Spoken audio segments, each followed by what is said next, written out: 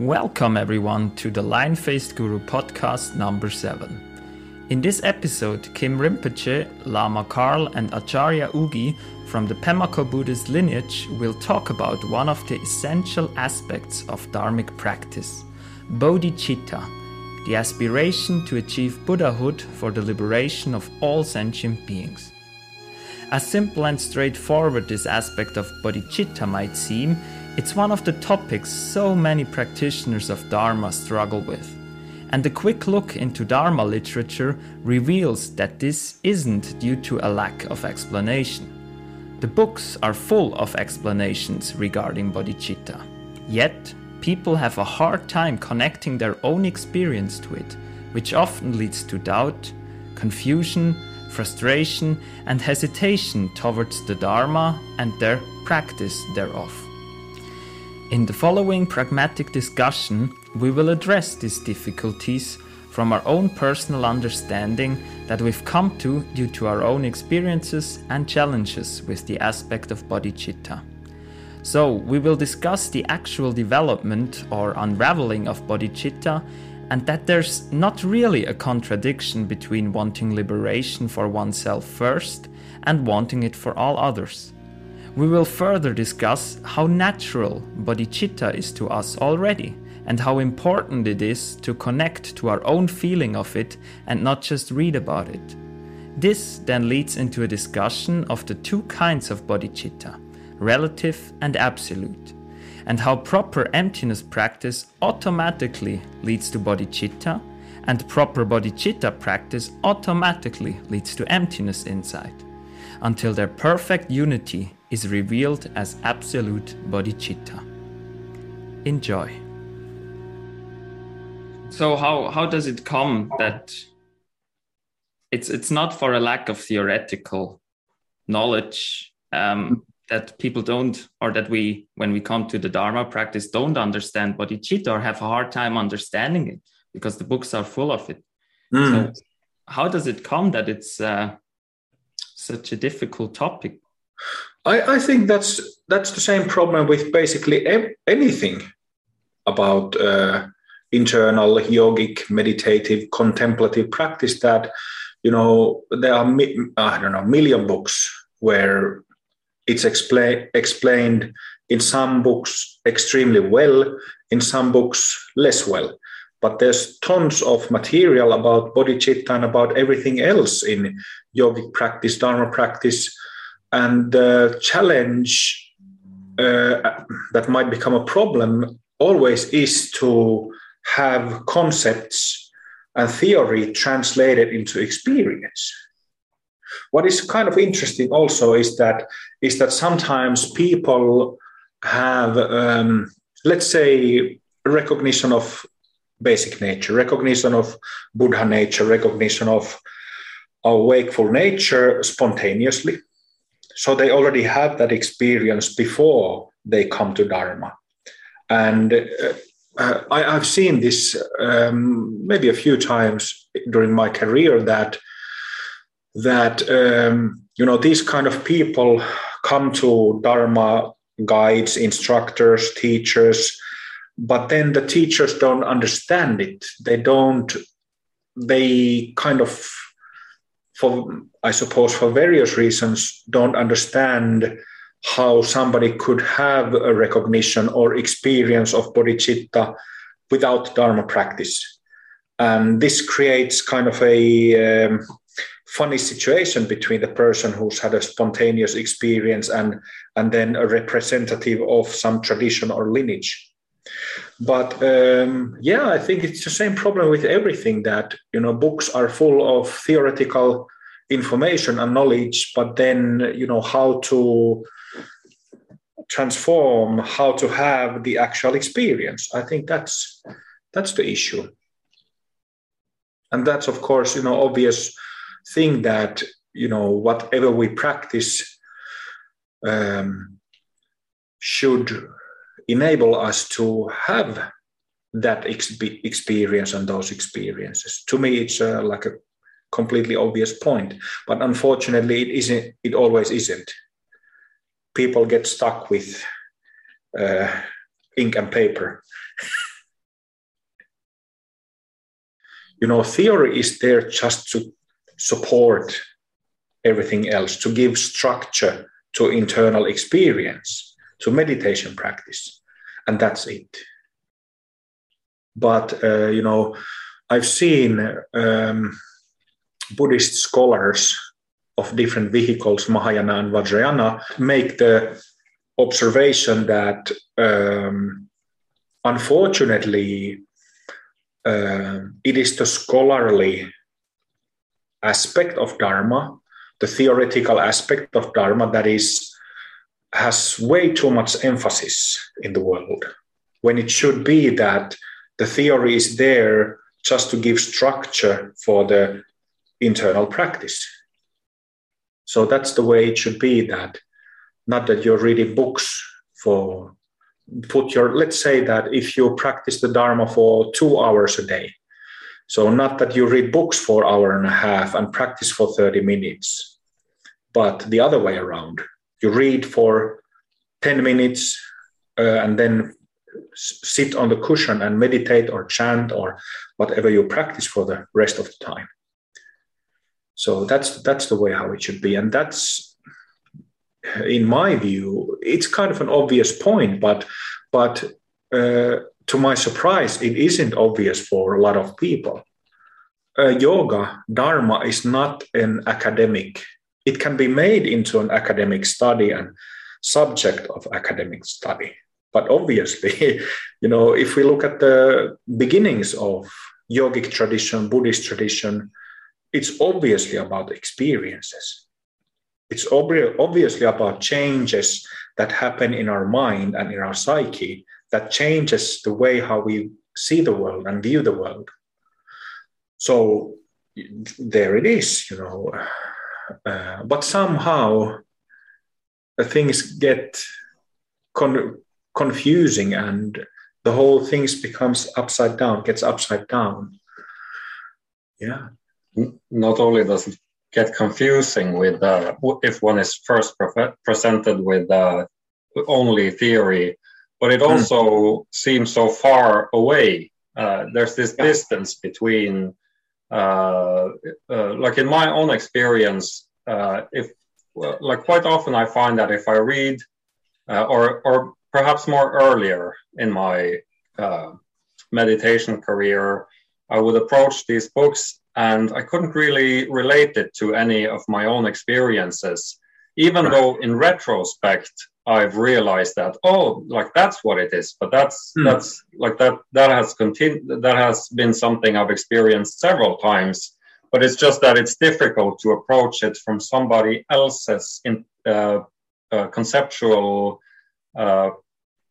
viewpoint, because everybody talks and everybody writes from their own conceptual understanding, and we use different languages like that, and sometimes it's quite difficult to relate. So that in the case of bodhicitta, even just using the word bodhicitta, it just makes it very foreign, exotic, while the experience of it is something that I think everybody, regardless of, not perhaps everybody, but the majority of people on this earth has experienced the meaning of that at one, even just for a short glimpse.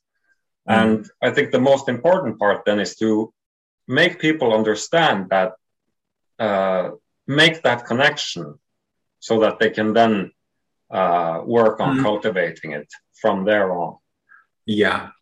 But I think that's the difficult part always for people and for our samsaric mind. We hear about something like bodhicitta or compassion, and we immediately think we don't have it, or it's something that we have to produce, or we have to make something for it to happen. We never really assume that we already have it, that it's already complete inside of us. And I think that's what I struggled the most with, was that discrepancy in my mind of, on one hand, it says it's your basic nature. Compassion is at the heart of your mind. And then my distorted perception of it, of seeing nothing of it. Like, I'm judging people. I feel disconnected from people.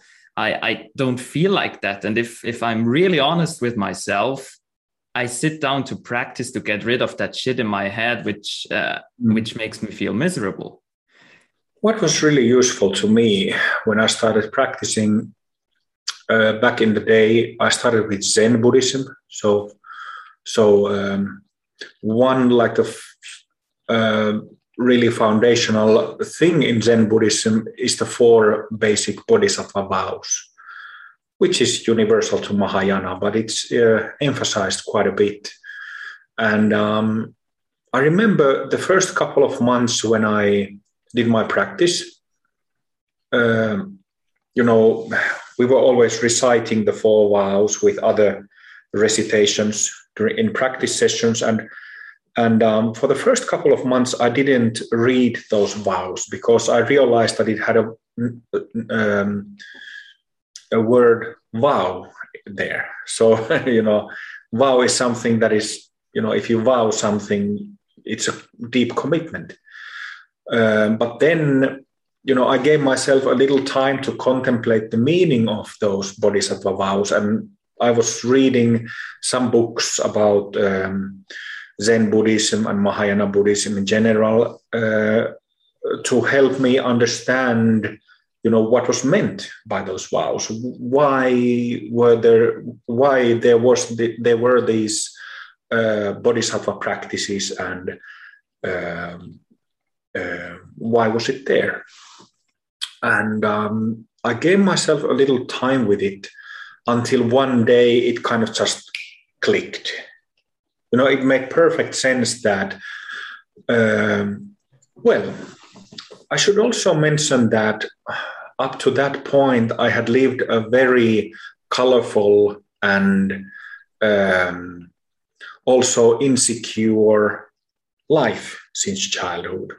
So I had lots of experiences and traumas, stressful experiences that added to my myself being emotionally unstable and insecure as a person and all that. So, when I came to Dharma, I would say that, I was quite ready for the medicine, quite ready for the practice, and also ready to understand why practicing to attain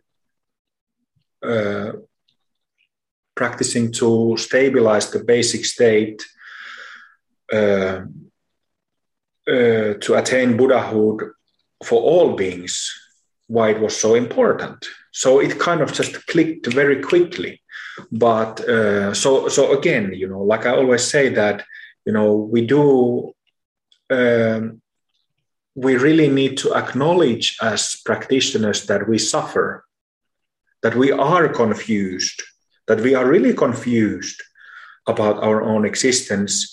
And then only we start having a need for Dharma practice. Because if we don't first acknowledge that, why do you practice?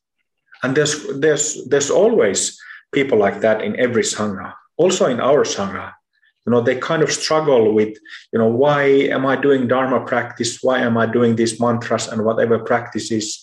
Because they haven't perfectly discovered that. They have discovered some that, okay, I'm here because, I acknowledge partially that I suffer. But, it has to be like a comprehensive understanding about suffering, and then we can practice. And then further, sometimes I see it in our Sangha that people struggle in the beginning with bodhicitta, with compassion. Bodhicitta can be viewed from different perspectives, so we can give different meanings to it. But from the perspective of practice, it means that we cultivate compassion towards others, and in this way discover our basic state. But sometimes I see practitioners in our Sangha struggle with compassion, because they are still working with, in our system, we speak of these 13 bhumis, 13 levels or stages of practice. And the first 6 stages, the 6 bhumis, they are directly relate or correlate to Hinayana. So, this is why I sometimes, when people might be a bit confused or stressed that, well, I don't feel that compassion, I say that, calm down, just do your practice. And, when you advance in awakening experiences from 1st to 6, and, as you keep practicing every day, you kind of just grow into it naturally. So it is not, in my view, it's not a necessary requirement from the beginning, but an advice that I always give is that think about it. We have 8 billion human beings on this planet, and we have animals, and, according to yogic theory, Buddhist theory, there is also like non-physical worlds where there are countless beings in many different forms. But just, whether you believe in non-physical worlds or not, if you just look at the physical world, think about it. Everybody else has the same problem, and everybody else suffers of the same problem, that of mind that, how should I say, is stuck with the thought of I or me. So with that simple contemplation, your heart starts opening up, your original heart starts opening up, your basic nature starts opening up, and that's compassion. You feel the suffering of others. And that's actually a really good meditation practice, a truly Mahayana meditation where you just sit down and be present to the suffering, to the pain and confusion of others. And you keep in contact with that pain and confusion. So that was my long and kind of lengthy and rambling statement about, how I came in contact with Mahayana practice and compassion, bodhicitta, and that it was preceded by deep existential confusion, anguish, really, existential anguish. And, how, to me, when I found bodhicitta, it was, after that initial contemplation of a couple of months, it just felt like it made perfect sense. And it has been like a compass of compassion since, for many years now. We can speak of bodhicitta from 2 different perspectives, absolute bodhicitta and then relative bodhicitta. So if we look at it from the point of view of practice, we have confusion, existential confusion, because of thinking and feeling and perceiving through the sense of self. So that's exactly what it is, compass. Compassion is compass. Yeah, with the different vehicles, over the years, and based on my own experience, I've kind of come to a view that I haven't seen. Probably there are people with the same view, but I haven't seen it being spoken of. So you have Hinayana, Mahayana. Let's forget about Vajrayana. It can be a part of Mahayana. It is a part of Mahayana. You have Hinayana and Mahayana. And in my mind, I separate that from the outer structures here, like the different schools. So in my viewpoint, you can have, for example, Theravada practitioners who are actually have a Mahayana perspective on the world, and you can have Mahayana practitioners in form and name, but they don't have the Mahayana. So they're much more psychological states than actual physical structures in the world, the way I see it. And it's you also mentioned that, you mentioned this, that we have people in our own Sangha who struggle with their practice, and also with the motivation to practice, to actually feel the motivation to practice for all sentient beings. And I think it's inevitable that we start. It's not just fine to be there, but it's inevitable that we start out that way, searching, because we start out with our own problems, usually.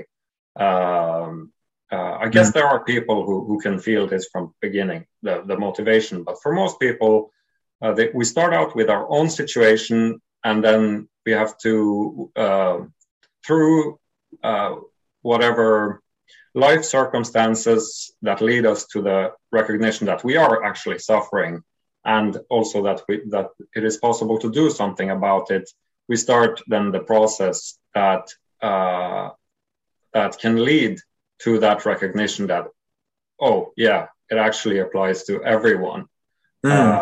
Opening the Mahayana structure in the mind, not the Mahayana structure in wearing whatever color of the robe or that's a really, really important point. Bodhicitta needs to be genuine. Absolutely. That sums it up. And also one point is that you mentioned it's a compass, and that has been my experience as well. But it's also important to note that once you become a bodhisattva, a Mahayana practitioner, it's not, in my experience, it's not like then you always have access to this bodhicitta motivation. You're sometimes, and like for long periods of time, it might be lost on the surface. And then, but it's still kind of down there, and it comes up, and it comes up, and it comes up. And my experience is that it has come up when I have needed it the most. So when I get properly confused, suddenly it comes up, and it just reorients, reorients the practice and the life situation again. So it stakes out, it points out the course again and again and again. So this is like the relative perspective of that it's not something that you, once you attain it, it's final. Of course, in the end, when absolute bodhicitta opens up completely, then you're done, finished. But before that, it's not something you necessarily can pride yourself with every day. I remember something related to what you said, Karl. I remember that I practiced Zen Buddhism for 4 years. 4 years. And I remember that, I took the Bodhisattva vows in like it's like a lay ordination ceremony. I took refuge and Bodhisattva vows. And because I felt that they were so important is why, it kind of struck a bell for me, or, struck a nerve. It was very meaningful to me, Bodhisattva vows. But I didn't, because there is some discussion about energetics in, I practiced Rinzai, Japanese Rinzai Zen. There is some discussion about energetics, about pranic energy in Rinzai, but it's not a thorough explanation about energetics. So it was much later, when I had already practiced Tantra for some time when I really, discovered and noticed that, when I cultivate, when I express this more bodhicitta motivation by reciting the vows, or just by thinking about the motivation, there is something very strong happening in my energy body, in my aura, in my energy body.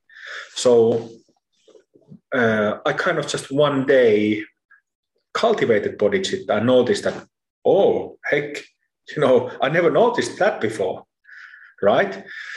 And what happens is that it's very simple, really. It's stupidly simple. What is that? Our problem is that we are self-centered. Me, I.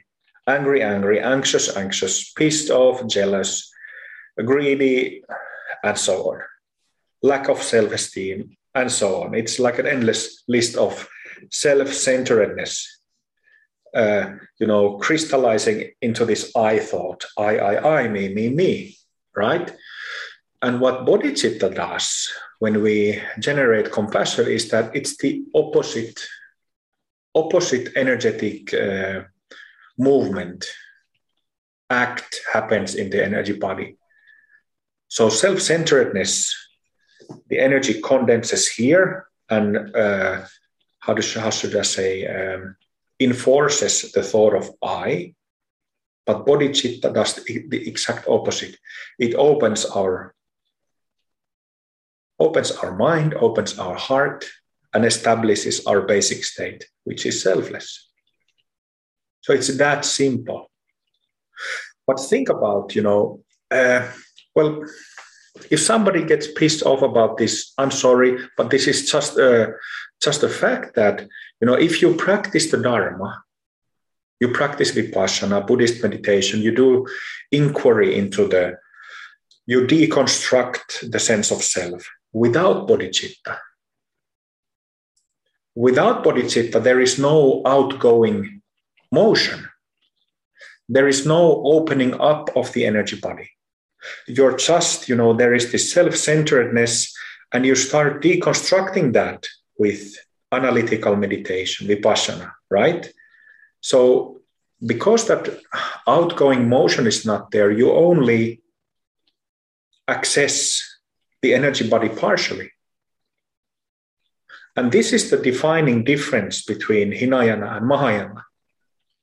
In Mahayana, compassion, bodhicitta, is cultivated so that there is that outgoing motion and that we can access the whole energy body, the whole aura, all chakras and nadis, and then use that for analytical meditation. It's that simple.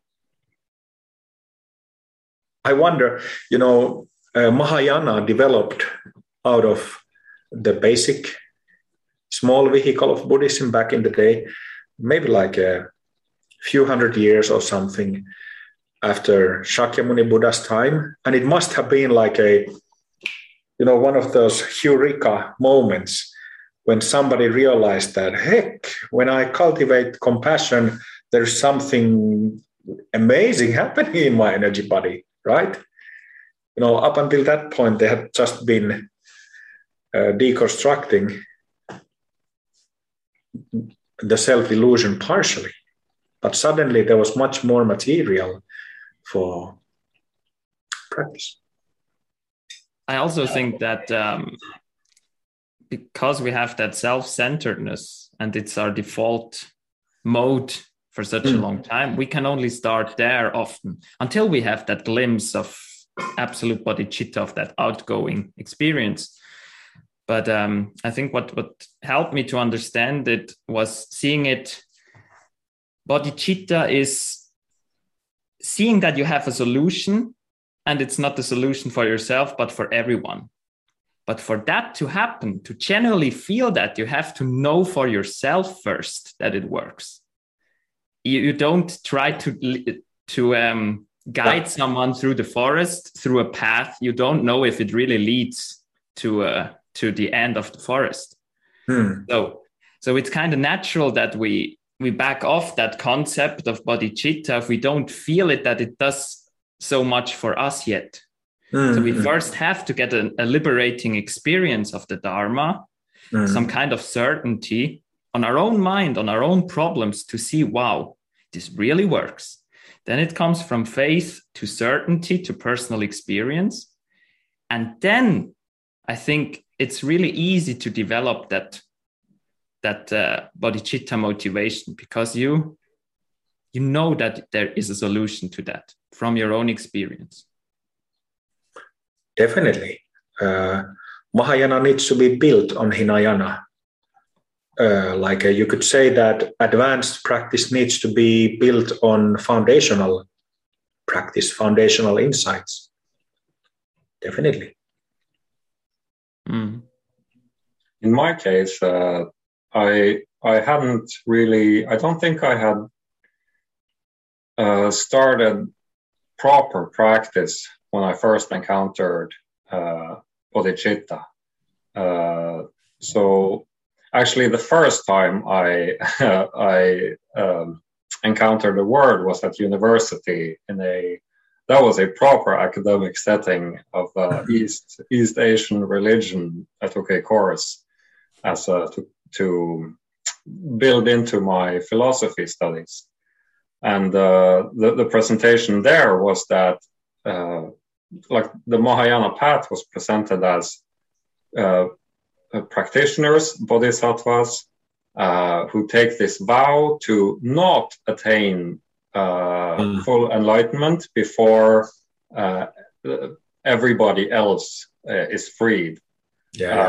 And I remember already back then, it was like, this doesn't make any sense. Like, how do you relate this to the actual world? And I didn't have any experience at that time, or I did have very little experience, but it just didn't seem to make sense to me. But so I've talked about, of course, before, and it's something that comes up regularly with various mind-altering substances like psychedelics. And I think that was the first time that the first proper trip, I had this experience of, it's called ego death in psychedelic terms. And it's this experience of having to go through the death process, and then it's not so clear to me actually what exactly. Still, it's not so clear to me.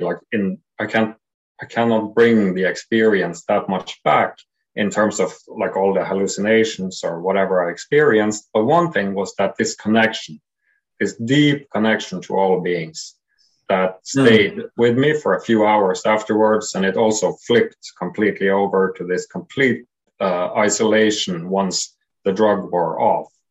But that was what happened to me then, was that before that, I had been completely self-absorbed. Like, I remember, like, a friend of mine and I were drinking quite heavily at the time, and we were just going to the stores and we were stealing all the beer. Like, we would just take whatever we needed because it was ours to take, all kinds of rationalization processes of these big capitalist stores feeding off of, the really rugrat mentality. But what happened after that was that I couldn't steal anymore. Like, I just couldn't, there was this, my conscience started, I got into touch with my conscience because of this experience of whatever I do to other people is basically like I'm doing it to myself. Like on a metaphorical level, that there is no, like, if you hurt other people in any other way, it's as if you would start beating yourself in the face. And it came back also prior to finding Buddhism, this intense feeling. I remember after finishing my philosophy students, I had no idea what I was going to do. I just knew that I had enough of this intellectual chess game that is Western academic philosophy.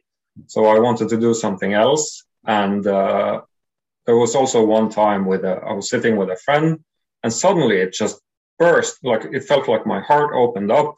And again, speaking metaphorically, there was as if a voice just said, you know what you have to do, and that is to help other beings.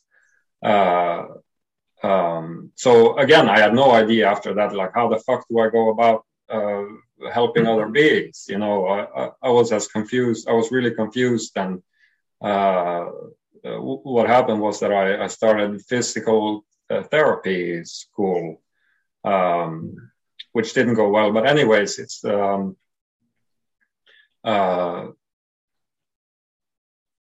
it came prior to Buddhism. It was this recognition of this, that we're in the same boat, and you can either focus on yourself or you can help out with the situation here. I can actually remember, as you were talking about that, I remember a clear sense of, you know, that essential point of trying to help and support others. I remember it from childhood and through the youth. But, you know, I didn't know, you know, I was a student of music when I was a teenager. And during those days, I remember that I was searching for the truth from music, from musical expression, from composing, from playing instruments and stuff. But then eventually I realized that, heck, I don't think I will find it from scales and chords and melodies and harmonies. So that's how the detour into Dharma for the next 20 years happened. And I think that one point that I forgot to mention was that what happens with this attitude, once, maybe not so much consciously, like you can recognize it from beginning, but this is speaking from now and perhaps looking back, is that whatever suffering it is that you experience after this realization, or together with this bodhicitta motivation, it becomes a way of learning how to help other beings. Because if you don't have any understanding of what suffering means in practice, then there is no way of relating to other beings. So, like, whatever is thrown at you then becomes this. It's like the school of learning how to relate and how to actually help other beings, and it's a completely different perspective on life and on these hardships. That it makes it also easier to deal with one's own stuff. Which I believe is why also a part of why this bodhicitta motivation to actually practice for the benefit of all beings is so radical, because it's absolutely radical from the perspective of the ego, the I. Right. Yeah. There are people who, many people in our world from the in a samsaric state, they try to help others, give all their energy into helping others, but they don't understand suffering, not their own one, and not the suffering from people they help or try to help. So it's noble in a sense, but misguided in another sense, because without understanding of suffering you don't really have anything to offer solutions. And that's the genius of, you know, I don't think that Buddhism to me is Buddha Dharma. It's like a method or a methodology to understand ourselves. To me, Buddhism is not a religion, right? But a genius of this method is that it has two fundamental elements. There's wisdom and there is compassion. And these two are, we can investigate and practice wisdom and compassion as two separate things, and there are different practices for both, but eventually they unite. They are understood that it's the same nature of mind that is both wise as well as compassionate. But when it comes to practice, it's when you said that thing about, you said something about, trying to help but still suffering oneself. So, in Buddhism, these two, wisdom and compassion, always are together, because you can't have the other one.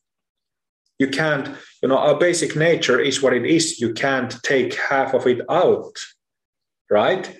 So that's one thing. But another thing is that wisdom and compassion as practices, as compassion practice that opens us up, and wisdom practice that, vipassana meditation, analytical meditation, where you start seeing in a sober, clear way. And you investigate with a sober mind, with clear seeing, you investigate into these self-habits, self-formulations, self-based tendencies that happen in your mind, in your emotions. And that insight, when that seeing of clarity penetrates through our blind spots, our spots of blindness, there is further clarity, expansion of clarity becoming fuller, but also there is, after these moments of insight, compassion feels different. So it's always two. There would be no sense of, if we focused. Well, it's kind of, this is perhaps a bit difficult to say, but Buddha Dharma, Buddhism as a yogic method focuses on removing our self-based ignorance. So that's definitely like a heavy on the wisdom end. That's a wisdom project, right? But we can't go reach the end of that wisdom project without compassion, which is ties up to the previous point of Mahayana Hinayana discussion.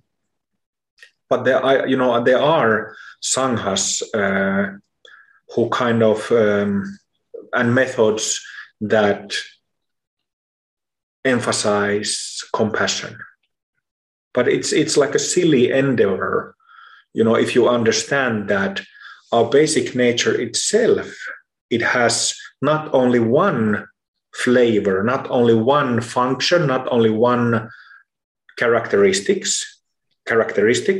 but several of them. So it doesn't make sense, when we have this theory, this understanding, not to even mention experience of our basic nature, that some method emphasizes compassion or love over wisdom. They always need to be 50-50. And eventually, when the ultimate realization comes, they are both at the same time. The other is not even 1% more or less. Yeah, one way that I view Christianity is that it has a heavy focus on compassion and love for your, I don't know how to say in English, but love for your next, like your neighbor, your neighbor. Yeah. But I think that it's evident there also what happens when then wisdom is not in place.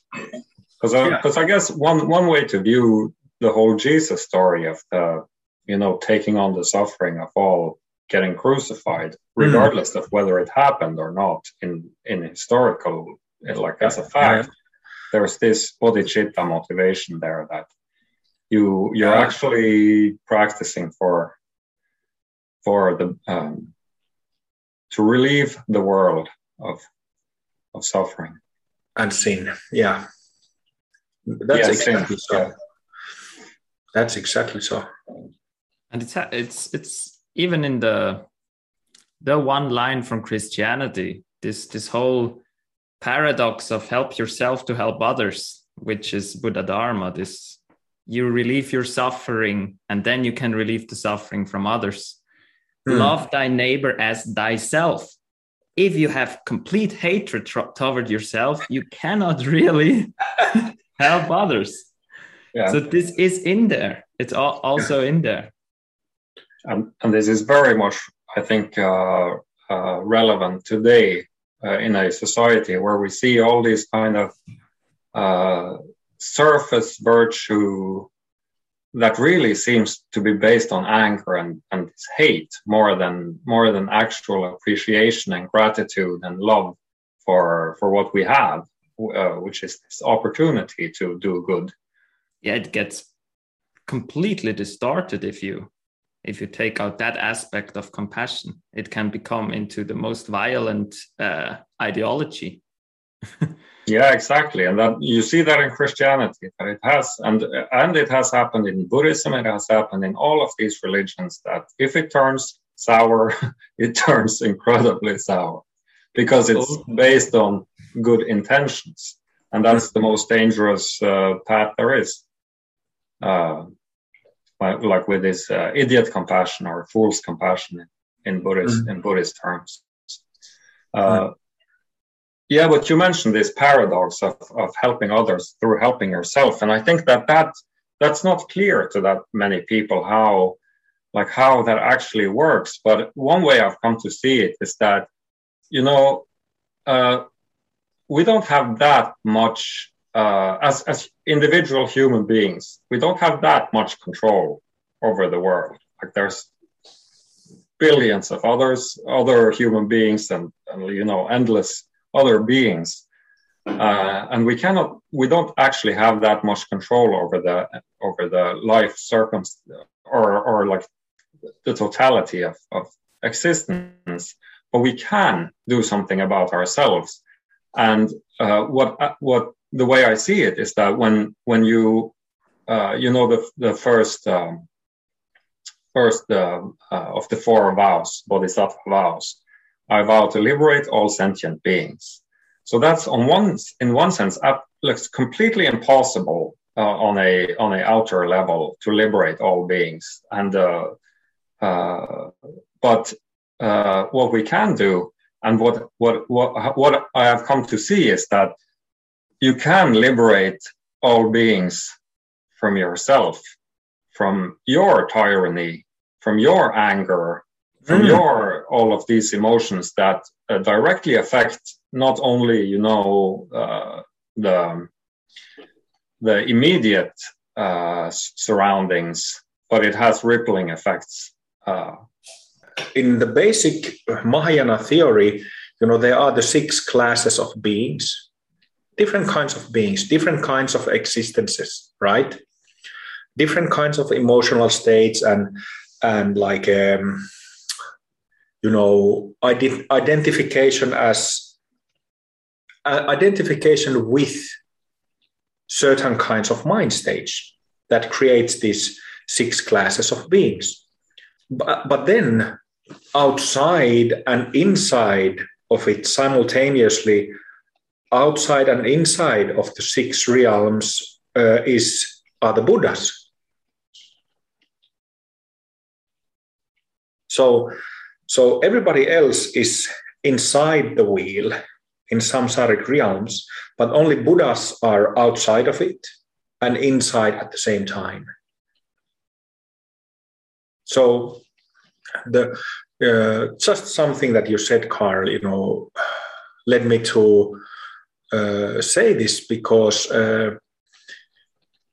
we started discussing how Bodhicitta can seem so distant and far and so advanced and scary to people. If you read some classics and it starts with, even the first page where where the author has written like these venerations to all these Buddhas and Bodhisattvas who, are 100 million thousand Bodhisattvas in different realms. And, it's so scary on the first page that you might not even make on page 3 where Bodhicitta is mentioned. But it was beautifully said what you said, Karl, about liberating all beings in our own mind stream. Because that means that when we do attain Buddhahood, when we become fully liberated of all delusional mind functioning, it means that it's not like I said, we are no longer inside that washing machine of samsaric realms. We are in it, but also outside of it at the same time. So I've spent a lot of time contemplating this, that, a lot of Buddhism, a lot of stuff from the Buddhist tradition seems very scary. Not to even mention Christian ones, because they only think that only Jesus is the Son of God, which is completely misleading idea entirely. But, also Buddhist tradition with all the prestige and, scary prestige, bad kind of prestige, it makes us think that Buddhas are these completely, sort of like aliens on earth, which is one sense is true, because somebody whose mind has no stains and has no blind spot, has no dark holes, that is very rare in this world, in this samsaric world. But at the same time, it doesn't, all that mysticality and all that woo-woo and all the bad kind of prestige that is attached to Buddhahood and full enlightenment is completely misleading. So I liked what you said, that in a really plain and kind of secular explanation of Bodhicitta, that I just wanted to add that when full enlightenment is reached, we simply are and remain sober. We are and remain, we keep having this heart of kindness, heart of love and compassion, while being sober and clear and grounded. And that's it. That's all. I think a lot of this misunderstanding from these old texts, it's not a problem with the old texts. It's a problem with because as modern Westerns, we are in this weird place where, while we still teach our children through stories, we as adults somehow have this blanket over our minds that just reject stories as a carrier for morals, for insight. So when all these stories are actually, they're not intellectual in any way, or at least the ideal story are not meant to be understood, but they're actually transmitters of bodhicitta, transmitters of the nature of mind on a much on a subconscious level, but not in the sense of unconscious. But it happens not on the intellectual, rational level, this transmission, but it can be blocked by it, and I think that's what we're seeing. So that we have these fantastic stories of Guru Rinpoche's life story, which I believe also kind of it varies from account to account, and people just get hung up on that and it's just fuck that, it's not true. This is just fantasy, just completely disregarding the fact that this is meant to speak to the heart, to speak metaphorically, and not to the rational mind. So that's why I guess we have to kind of get it down to earth in this time that we're in. we need to be able to convey it in a secular way as well, without taking the I wouldn't say magic, but without taking the joy out of it. Yeah. The beauty out of it. Yeah. That well describes my recent thoughts about Vajrayana Buddhism in the West, and especially, our method, Pemako Buddhism, because it's of a different culture, it's a different time, and it is important to speak to the heart. But I think that we can in a very simple, modern, casual way, we can still speak to the heart. So we don't need mystical elements to speak to the heart, or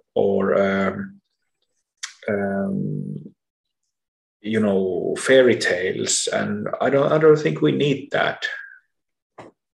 So I'm all for like a simple Vajrayana. Yeah. We don't need it, or it's counteractive. Is that the right word? Like it's counterproductive, perhaps, in our culture to present religious stories. But nevertheless, we have movies and we have fictional literature, and they can all convey these things, and they quite often convey the very same truths that Buddhism conveys or tries to convey. It's quite often the same stories that are repeated for a reason. So, Kim, you mentioned before that bodhicitta has two aspects, or two ways to look at it, two perspectives: absolute bodhicitta and relative bodhicitta.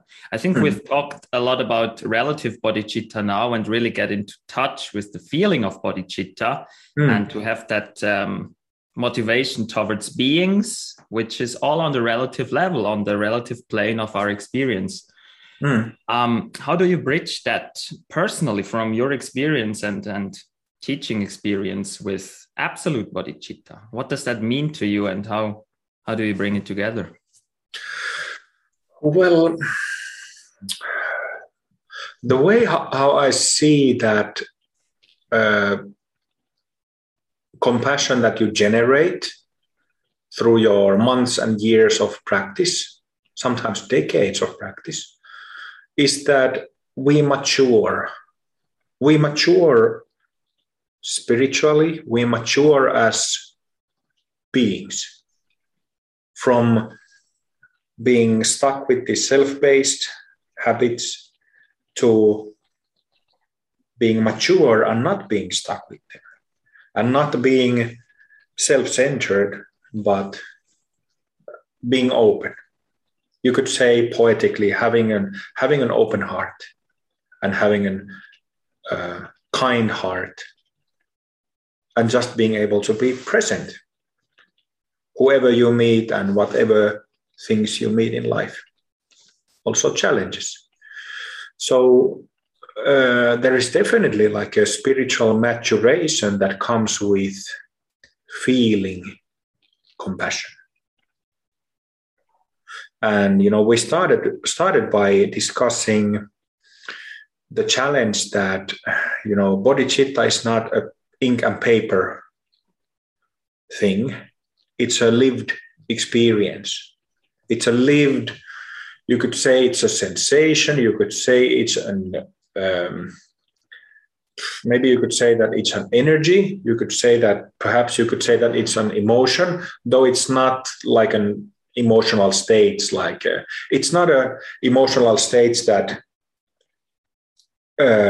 it's an emotional state that opens you up and keeps you open.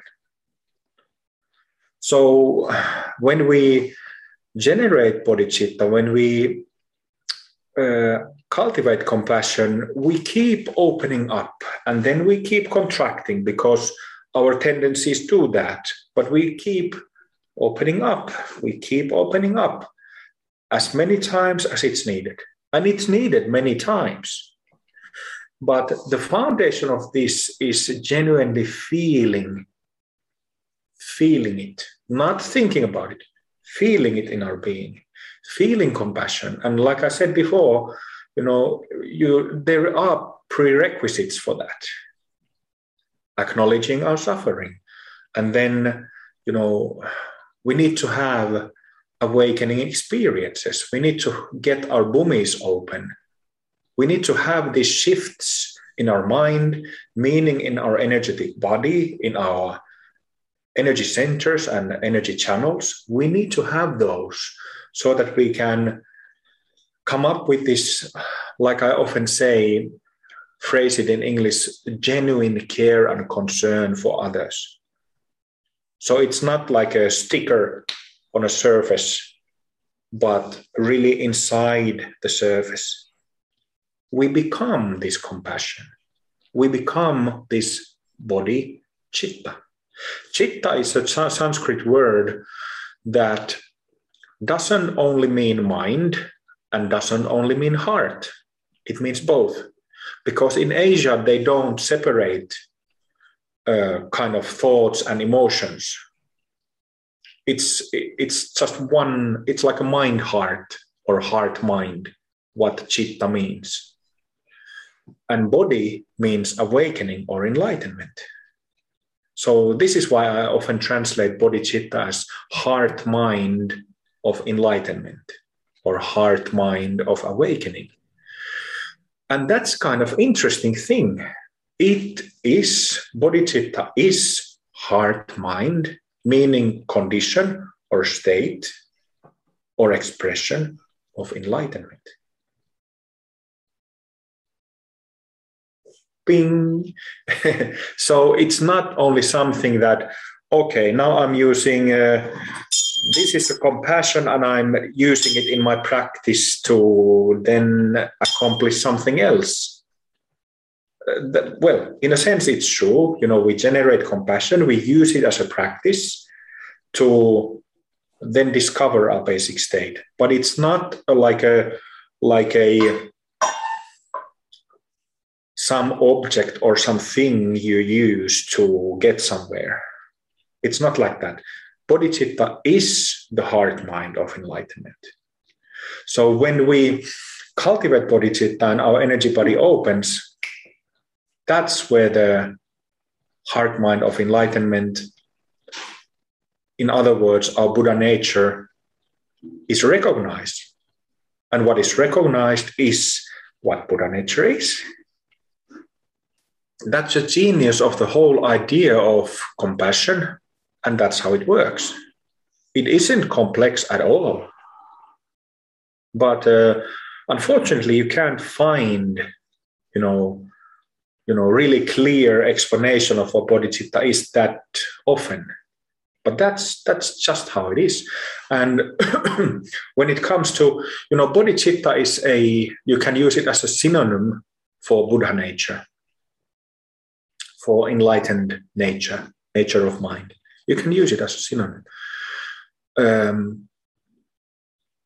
So I was referring to the basic characteristics of the nature of mind, our Buddha nature earlier. And, the way how I teach it is that I teach three basic characteristics. And the first one is clarity or soberness, self-cognizance of the basic nature itself. It knows itself. It has a knowing quality. That's number one. The second one is aliveness. Aliveness, liveliness. You could say kindness, love, compassion. Love, compassion. So there is, the first one is, it's like a clarity of a jewel, clarity of a diamond, just the pure, flawless clarity of it. That's the soberness, that's the clarity of our mind. Things are so clear, right? And the second characteristic means that aliveness, joyfulness, love, compassion, kindness, it means that there is an energetic quality to it. There is a quality of aliveness to it. Just like, if we I'm looking at a big forest from my window, I can see trees, and it's a clear energy, but that clear energy is also alive, very alive, loaded with aliveness. And the third basic characteristic is groundedness, settledness. So, but the second is is aliveness, is love, compassion. Aha! So when I cultivate compassion, rationally thinking, it should lead to recognition of the basic state, and that's exactly how it is. Through that second basic characteristics, we can recognize. But of course, a prerequisite for that to happen is us to feel the practices. Not only, if we have if I'm reading a recitation book here, reading prayers from the book. I have a big book here, and it's full of print of prayers. It's not enough to just read the words. We need to feel the meaning. We need to go from external to internal and feel. And through feeling, energetic sensation, we can go to secret, which is the basic state. But it is so common, unfortunately, that teachers don't know this. And when teachers don't know this, also students don't know this, that they're supposed to notice and recognize what they are feeling. It's like a really stupid stumbling block all over the Dharma. People read these prayers that short or long and repeat them again and again and again, and they just keep repeating them without ever realizing that they carry immense blessings and energy. They just habitually bypass the blessings. They don't know that. They don't notice that there is immense blessings in the air. Whether you are reciting those prayers alone, or if there is 1,000 people with you practicing on a big event or something, but they just focus on paper and ink. It's like the bar is so goddamn low that it's shameful, man. When people, even teachers, big names, they don't know to point out that there is those Buddhas and Bodhisattvas in the air, filling the whole venue. It's nuts, man. It's ridiculous. So this is something that, I make sure that my students understand that always, even if it's you say Namo Guru Rinpoche 3 times, feel it for 5 seconds, 10 seconds. If you only do half a minute practice, right? And you say mantra for 3 times, then feel it for a moment.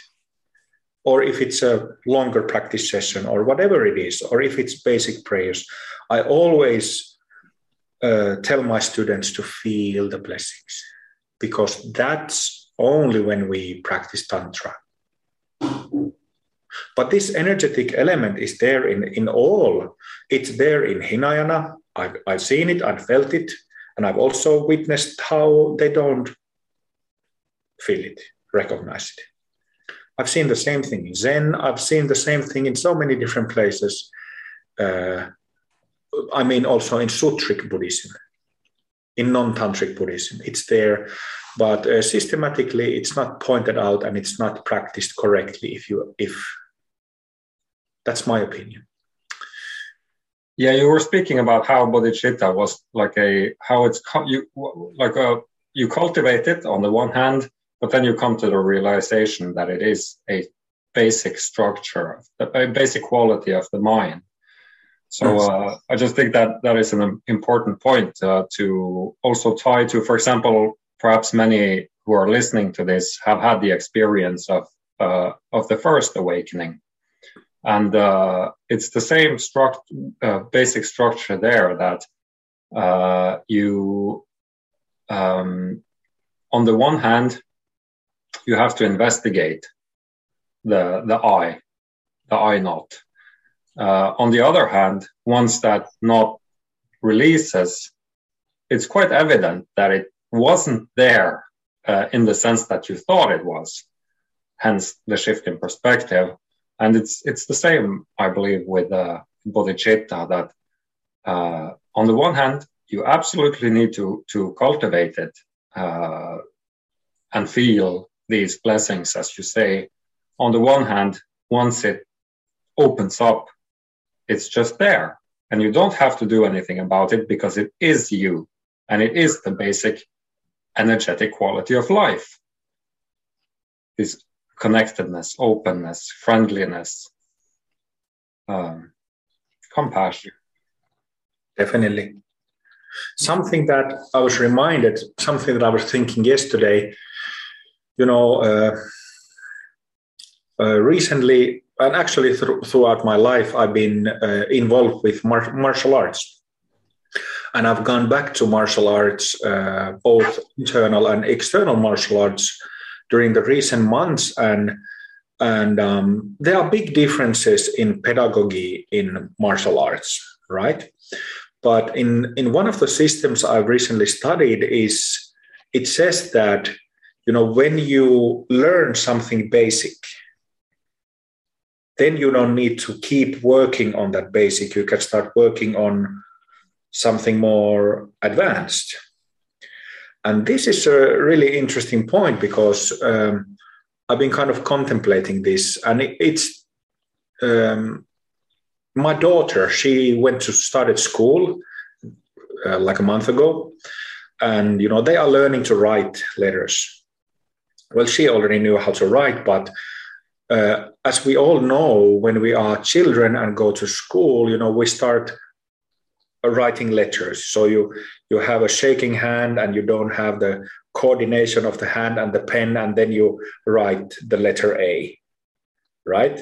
And then you do the next repetition of A, and the next one. So you have a whole page full of A in block letters, right? But then at some point, maybe after a couple of months, then you can write perfectly nice A, and you've learned it. And you've learned the rest of the letters. You've learned the basics. And then you can move on in your language studies to something more advanced. But this exactly rarely happens in Dharma. People keep learning the block letters. Keep A. Can I write it? No, I just have to keep writing it very mindfully. A, B. It's so what I'm trying to say, the point that I'm trying to make is that if we are talking about authentic Dharma, it is a process. And process means that, it's an arc of, like a circle of learning, or arc of learning. So you advance on the way. So if you learn something basic, like I was saying in internal martial art, that when you have done some basic practice for some time, and then you learn it, you master it, then you don't need to repeat the same thing over and over and over and over again. You can forget it, because it's in your pocket now. You have mastered that bit. So you move on to the next thing in the process. Of course, it needs plenty of glimpses of our wakeful nature, and we need like a whole bunch or a bundle of awakening experiences, cessations of mind, to become fully enlightened. So it's a I wouldn't want to say enormous task, because enormous sounds distant and too big, but it is a task of its own.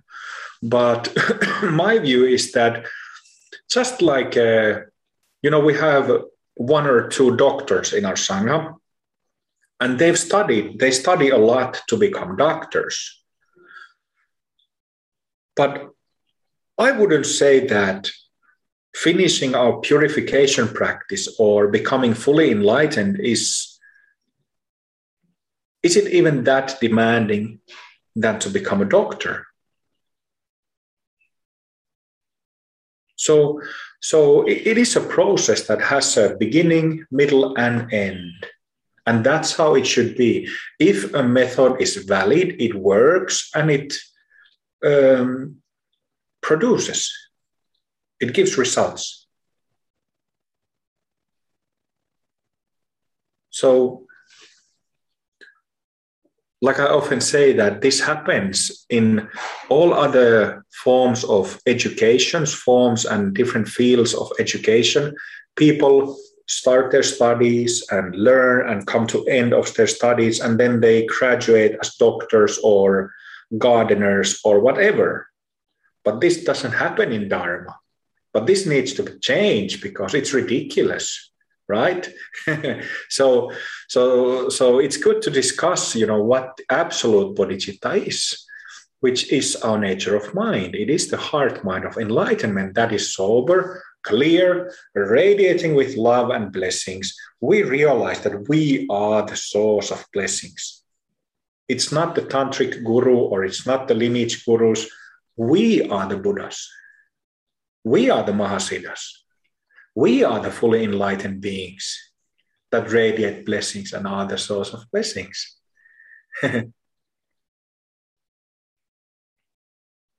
We radiate love, pure love.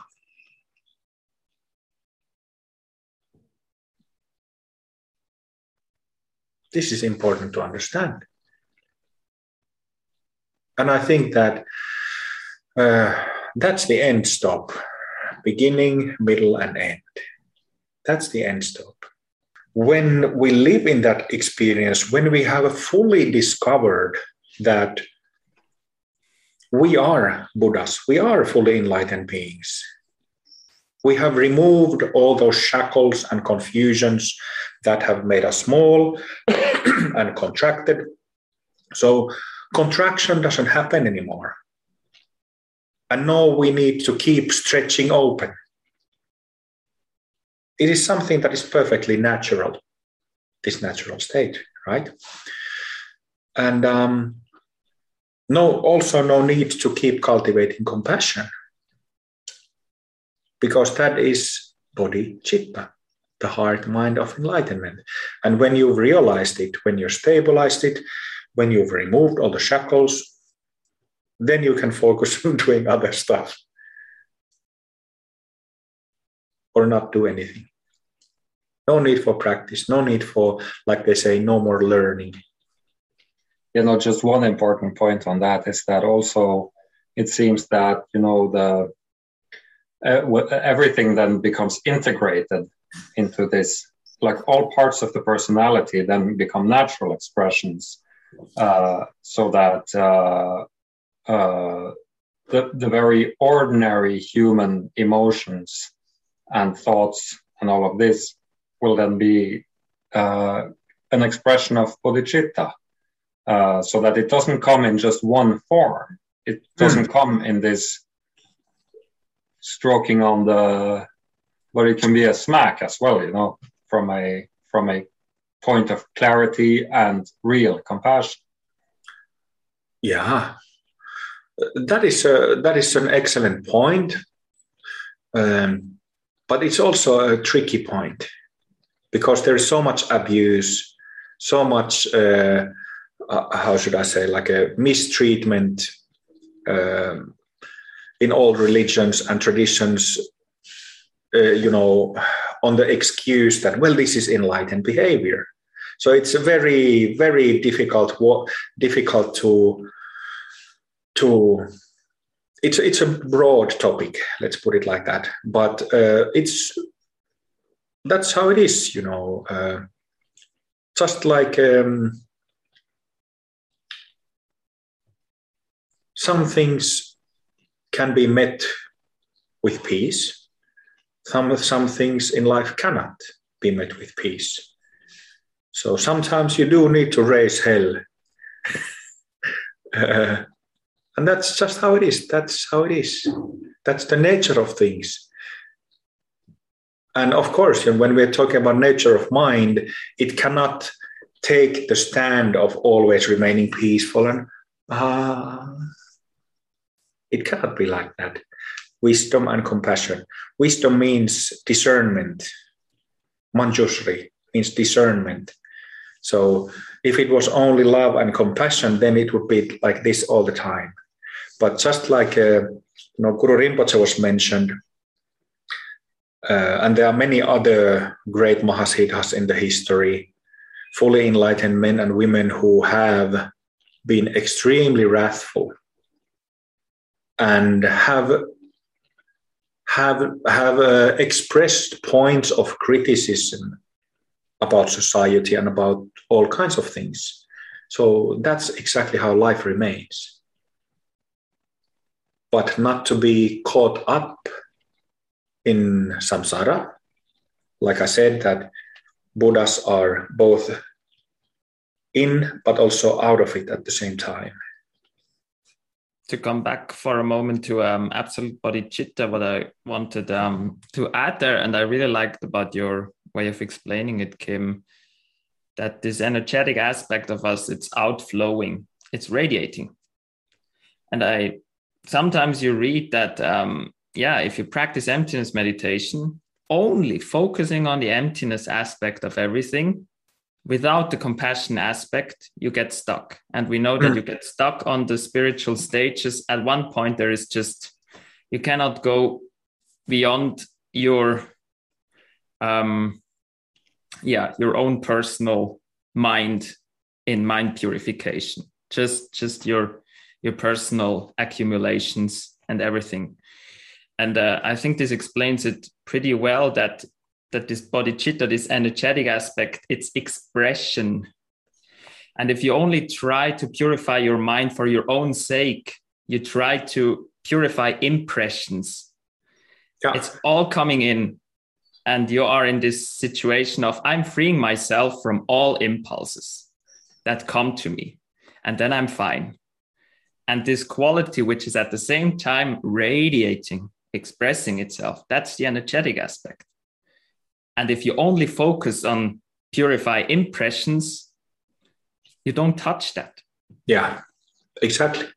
It's like freeing yourself from the world and then forgetting that you have to free the world of yourself as well.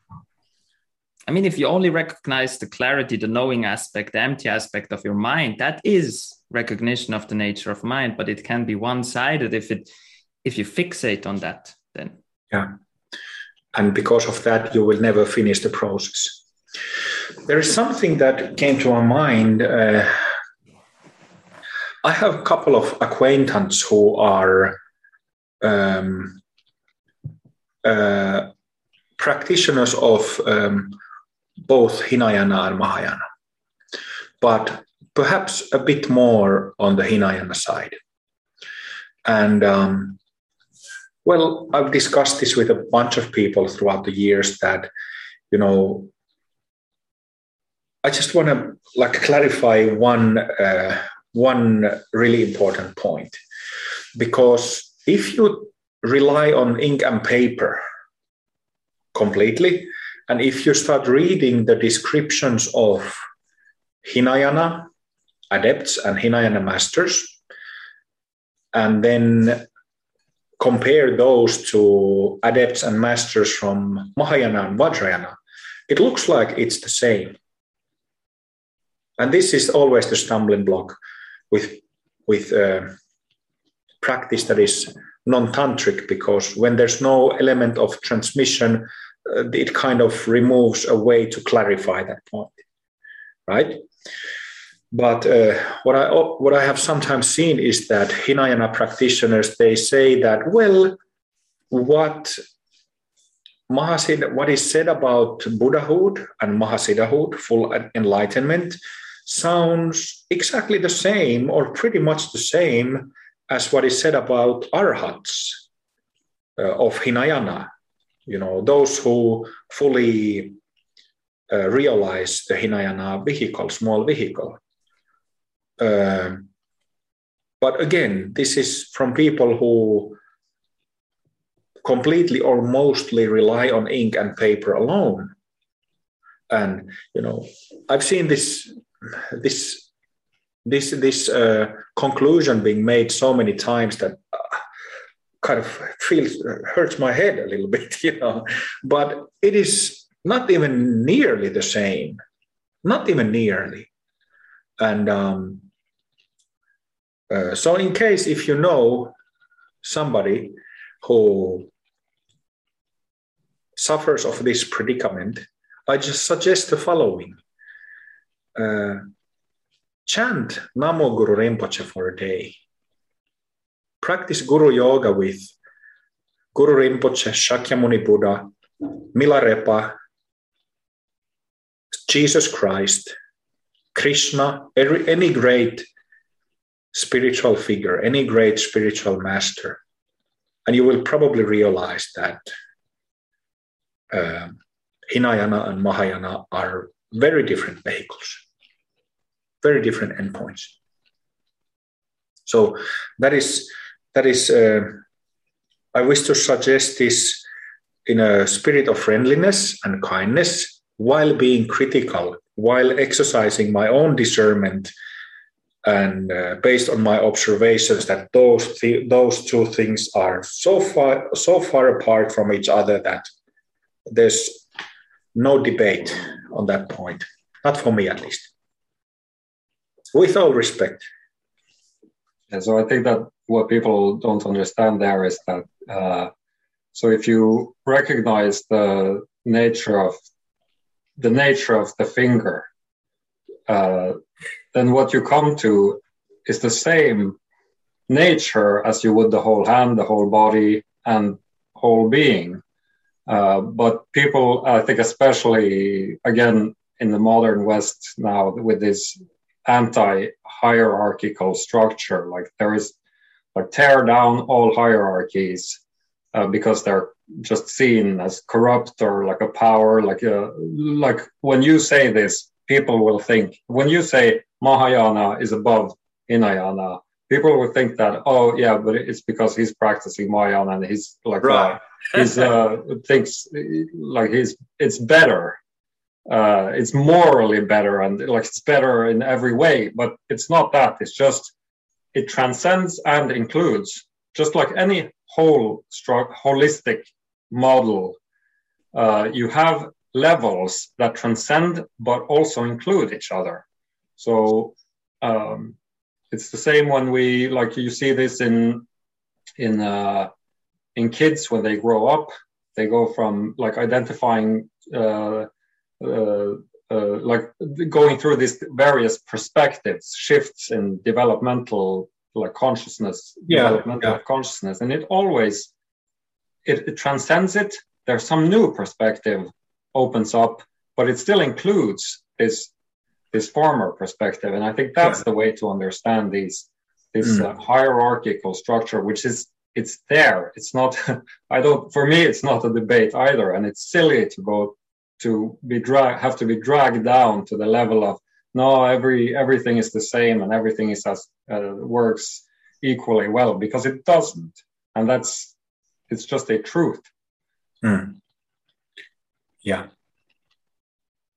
I think that wraps it up very nicely.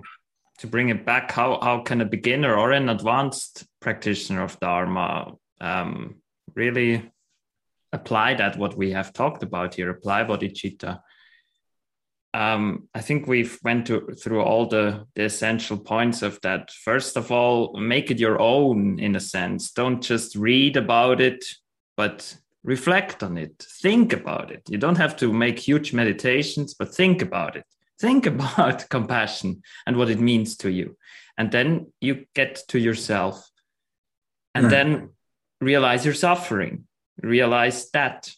And then the compassion towards yourself, that you're suffering and that you want to relieve that suffering, will bring you on the path to do something against it, to practice, to meditate, to practice what we have been talked about.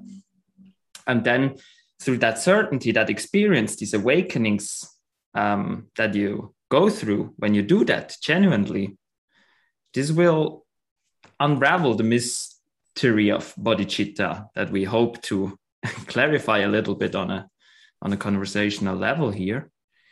And with that, the whole thing starts to kind of be happening on its own. You begin to really understand what the masters were talking about and all the Buddhas, because you feel it. You sense the unity of emptiness and compassion, fullness and emptiness. And then you realize absolute bodhicitta. And the Dharma is not a mystery. And the full experience of it reveals itself. Yeah. And this is exactly why bodhicitta is what is the most crucial in this aspect, that with proper cultivation of bodhicitta, there is no way to get stuck. Like it will drive it forward because it's no longer about you. So it's not enough to become happy than to become comfortable. And that's one of the major pitfalls, the way I see it, is that, okay, so I've relieved enough suffering now that I can live my life comfortably, but bodhicitta drives it forward because it's not about you then. And then you cannot settle for a partial recognition. Yeah. Bodhicitta keeps making your life miserable. Yeah, it does. And that's a good thing. That's the selling point. You don't have enough suffering of your own, take on everything. Take on all the suffering. Yeah. Thank you for this chat, gents. You. And in case somebody is listening or watching this, thank you.